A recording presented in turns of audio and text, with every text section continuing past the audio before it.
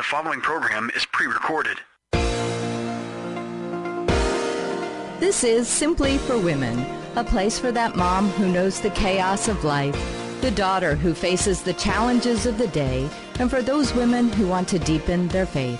God invites us to take Him off our to-do list and to simply be with Him. The opinions expressed on this program are those of the hosts, guests, and callers, and not necessarily those of Salem Media Group, staff, management, or advertisers. Now here's your host, Jennifer Jackson. Well, this has been a really fun series, hasn't it? We've been talking about when to worship God. And if you missed the previous episodes, I hope you'll go to jennifer-jackson.org and listen to the previous episodes, because we talked about when to worship here on earth today. Now is the time. This day is the time. You know, the Bible says, this is the day that the Lord has made. We will rejoice and be glad in it. So we want to worship now. We want to worship here on earth. One day in heaven, we want to put God first. We talked about worshiping daily and weekly for our kids. And what about when an enemy is present? We talked about that. When an enemy is present and we're under attack and up against an impossibility, that's when God will move. So today we're going to hear a little bit about Gideon, and then we're going to move on and talk about when you need direction, it's a time to worship, or when you want God's presence to just come, when His presence needs to come. So I want you to listen. This is from the church next door on the west side of Columbus. That's my home church. Come see me. And we're right in the middle of when to worship. What about this? Gideon, he was under attack and he was up against an impossibility. Those Midianites. And Gideon was so afraid, wasn't he? He had no courage. And God kept telling him, okay, smaller army, smaller army, smaller army. He was down to like 300 guys and up against this enemy. But see, isn't that what God does? God says, no, you can't do this on your own, Gideon. And it's at that point where we say, I can't do this on my own, Lord. You have to do it. You are holy. You are mighty. You are great. You are awesome. You're the one I worship. You're the King. And you give Him that highest place in your life, and then He can hold back and He can push back the enemies. When do we worship God? We worship God when its direction is needed. That's another time when we worship God. You know, when we moved to Columbus 24 years ago this month, we had offers. We had job offers. We had a job offer in California. And I have to tell you, this was a really cool church. It had 7 buildings with these beautiful sidewalks connecting it. And I was like, Doyle, sunny California, 7 buildings. I mean, it just sounded so beautiful. No. And then we had one in Hawaii. And I was like, aloha. I mean, I was dancing. I could see the beach. I mean, I just knew God had said Hawaii. I can feel it now, the sunshine. You know, we'll wear our sunscreen. We can do this. No.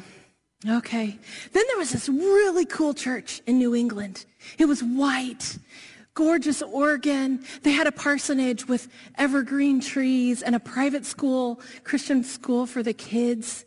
And I was like, yes, that sounds so much fun. I just thought, a big old house with wood floors. And, I just thought that would be neat to worship in that beautiful church with a white steeple. Our kids could get married there. It would be beautiful. No. Okay, Lord. And I remember laying flat on my face on the basement. We had a cellar basement with a dryer rattling, and the kids are sleeping, listening to Ron Canoli saying, faith in our God, faith in our God. Lord, where do you want us to go? Where do you want us to go? We wanted to go home to Tennessee. So we said, okay, we want to go to Tennessee because that's where our family was. So we go to Tennessee, and we're sitting at the interview, and the lady says to me, do you play the piano? I was like, no. And then she goes, do you wear open-toed, open-back shoes? I was like, yes. That wasn't the church for us. I hate to tell you. Oh, and then one day I remember we got a packet from the church next door in the mail. This was before all the, fancy online stuff. Beautiful colored packet that Dan Patton had carefully put together. Photos of you, beautiful. And we said, oh, wow, that's in Columbus. Maybe we could go there.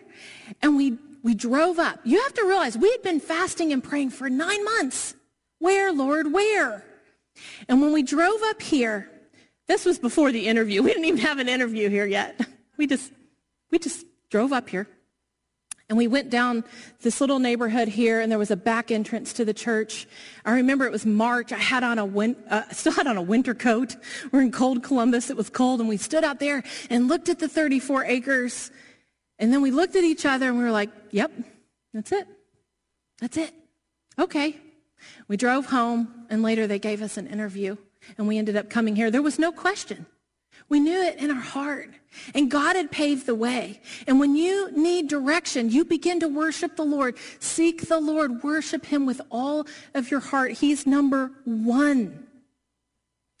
It says in Exodus 23:25, worship the Lord your God, and his blessing will be on your food and water. I will take away sickness from among you. He's going to bless your food and your water. We're so worried about all these things with this stupid virus. Worship the Lord. Let that fear go. It's 1 Samuel 1:19. Worship for your womb to be filled. This is Elkanah and Hannah. Early the next morning they rose and they worshiped before the Lord. Then they went back to their home at Ramah. Elkanah made love to his wife Hannah, and the Lord remembered her. They needed direction. They went on to have a bunch of kids, but God guided them for their family. God might be guiding you to adopt a child. God might be guiding you to go with me to Kenya and adopt a kid there. God might be guiding you to have a couple more babies, but you want to worship him for your womb. Worship him ahead of time for your food, for your water. So when do we worship God? We worship him when God's presence comes to a home, to a church, to a hospital room. Doyle talked about this. God is spirit. He wants us to worship him in spirit and truth. It comes from a heart of honesty. It comes from in here. And what happens is when that happens, his presence will come. It says in Malachi 3:6 that there's actually a book of remembrance, that when we sit and talk about the Lord. Do you ever do that? Do you have friends and you just sit around and you talk about the Lord?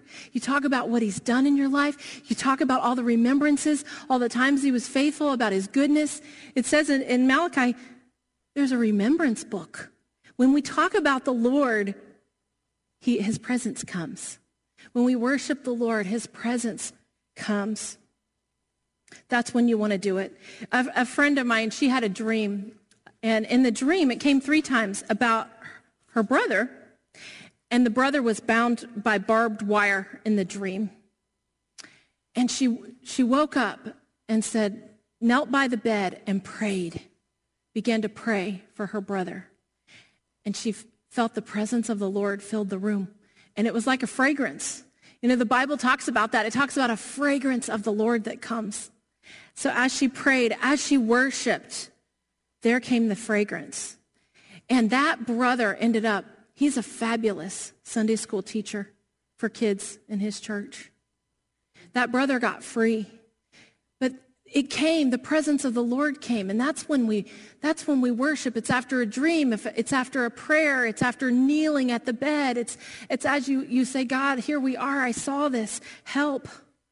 And then his presence will come. And he's no respecter of persons. His presence is going to come to you and you and you and you and you and you and you as you worship God. Everything's free there. In the presence of God, there's a freedom. And there's just this lightness. There's this hope. There's this encouragement. And that's why we worship God. That's where you can pour it all out and get it all out and see him move. And that's what I want to happen in your life. Sam's going to come, and he's going to lead us in a song. And as he does, just ask the Lord, show me anything that made you number 2, anything that you want me to pray about. Lord, he might give you a picture. He's going to show you something in your heart. Let me pray for you. Lord, I thank you for this time. We worship you, God.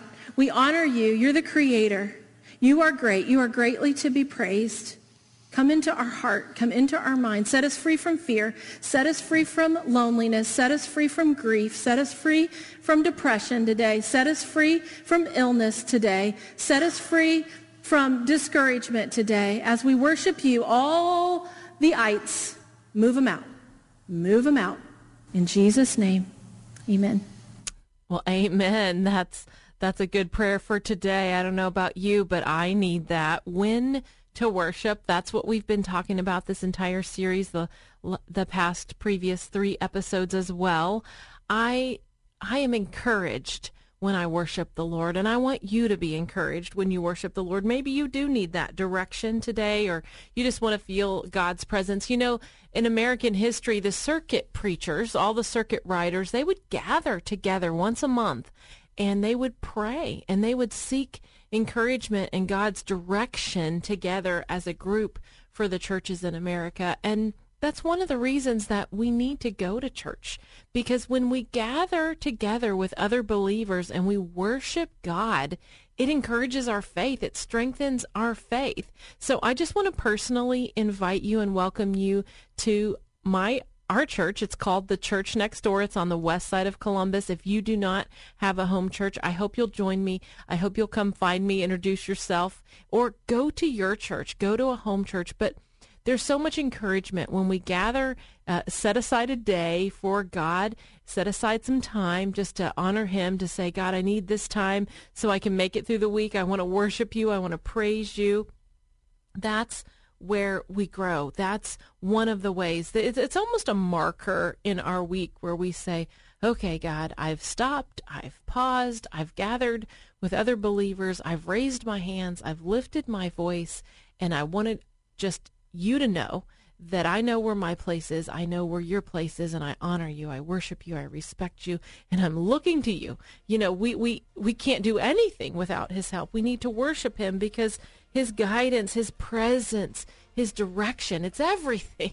It's everything that we need, and he has those answers for you. He wants to be close to you. He loves you so much. He even dances and rejoices and sings over you because you are loved. I'm Jennifer Jackson, and you are listening to Simply for Women. This is just the first part of the show, so thank you for staying with us, because I don't want you to miss this woman's story. She will build your faith. She will encourage your heart today, so stay right here. If you have a minute during the break, go to jennifer-jackson.org. Send me a message.